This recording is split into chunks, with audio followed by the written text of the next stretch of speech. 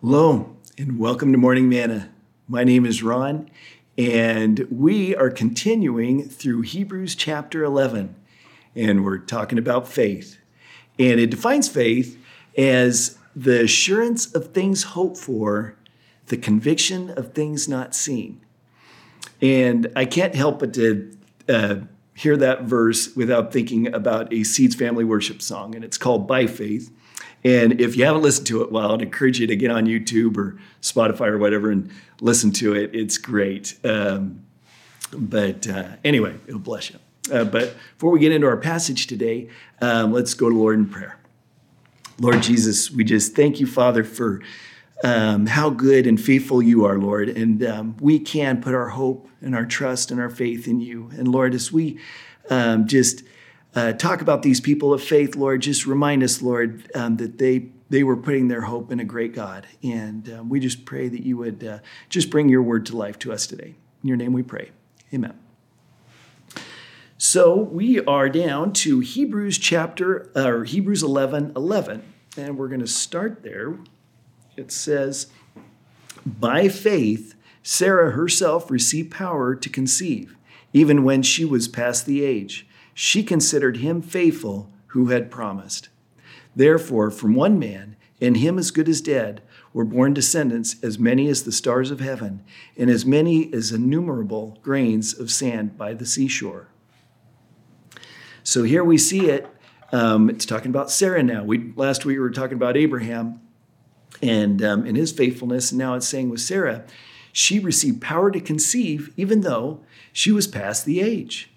And then it goes on to talk about, and then from one man, Abraham, and him as good as dead. It's interesting that the Lord almost likes the odds to be more tipped against his favor. He almost does, he almost likes it that way. And it reminds me of like Gideon when his army went against the Amalekites and that other army there, and they were battling against him, and he whittled their army down from 22,000 to 300. That's the kind of odds he likes to work with, because we know that it's only him that can work in those odds. And so it's interesting here. We hear about this. We hear about this faith of Sarah, and that she was able to conceive, and then they had this huge family, this huge nation. And so we can kind of look at Sarah and say, well, that Sarah just has great faith. You know, I believe the Lord can do great things, but sometimes I doubt my faith in him. Well, we're going to go back to that passage, and we're going to read that Sarah's faith wasn't perfect either. And so we're going to go back there into Genesis 18:9, and it says, and it's talking about when the three men came to Abraham, and they were talking to him, and one of them was the Lord. And they said to him, where is Sarah, your wife? And he said, she is in the tent. The Lord said, I will surely return to you about this time next year, and Sarah, your wife, will have a son. And Sarah was listening at the tent door behind him. Now Abraham and Sarah were old, advanced in years. The way of woman had ceased to be with Sarah. So Sarah laughed to herself, saying, after I am worn out, my Lord is old, shall I have pleasure? The Lord said to Abraham, why did Sarah laugh and say, shall I indeed bear a child, now that I am old? Is anything too hard for the Lord? At the appointed time, I will return to you about this time next year, and Sarah will have a son. Sarah denied it, saying, I did not laugh, for she was afraid. He said, no, but you did laugh. So this is just such an interesting exchange here that the Lord's just coming to him and telling Abraham, you know, you're going to have a child. And here Abraham's around 100 years old. Sarah's 90, been barren all that time. And now she's supposed to believe that she has a child. And it's interesting. Well, it even causes her to say, is this really going to be a thing? And it even causes her to laugh. And the Lord heard it. But I love it. Then, when he kind of, he called her out on it. And he says, why did Sarah laugh? And he said, is anything too hard for the Lord? Sometimes we can go there, right? We can say, well, this situation, this might be too hard for the Lord to tackle. It's a biggie. Maybe these day-to-day things, I can pray about those things, but this is a big one.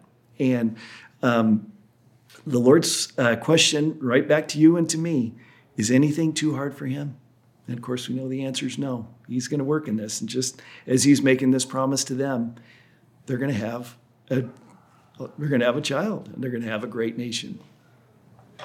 So let's skip back to our passage there. Therefore, these all, this is Hebrews 11:13, these all died in faith, not having received the things promised, but having seen them and greeted them from afar, and having acknowledged that they were strangers and exiles on the earth. For people who speak thus make it clear that they are seeking a homeland. If they had been thinking of that land from which they had gone out, they would have had opportunity to return. But as it is, they desire a better country, that is a heavenly one. Therefore, God is not ashamed to be called their God, for he has prepared for them a city. So this people, it's talking about these people that were going out in the land. They died in faith, and they didn't even receive some of the promises. Truly, Abraham and Sarah, all they saw was of that promise. They saw that one child. They didn't really get to see the descendants and how great their nation was going to be on that time. And also, the land that these people were taking, it's a good picture for us because it says that they were walking around as strangers and exiles on the earth. And that's what you and I are. Strangers and exiles on this earth. So I'm a Star Trek fan. I've always liked that the old TV series, and actually I like the new movies too.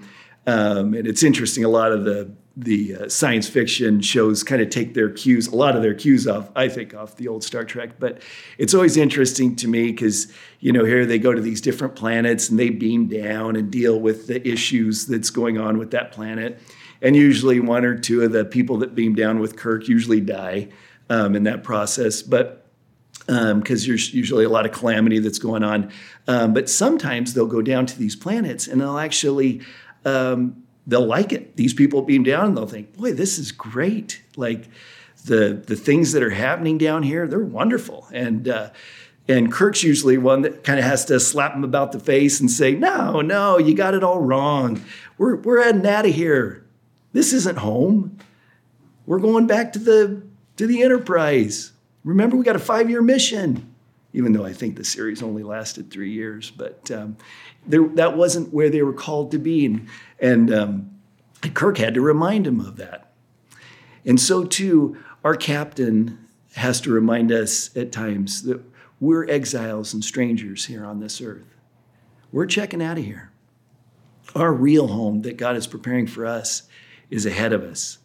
And that's what we're looking forward to, folks. And so if you find yourself disillusioned with your current situation, maybe the outcome of the elections, we're getting you down, we need to remember that this is not home for us. So just want to encourage you with that today. Stay in his word, stay in fellowship, and stay in prayer. And he'll reveal his great promises to you. Thank you.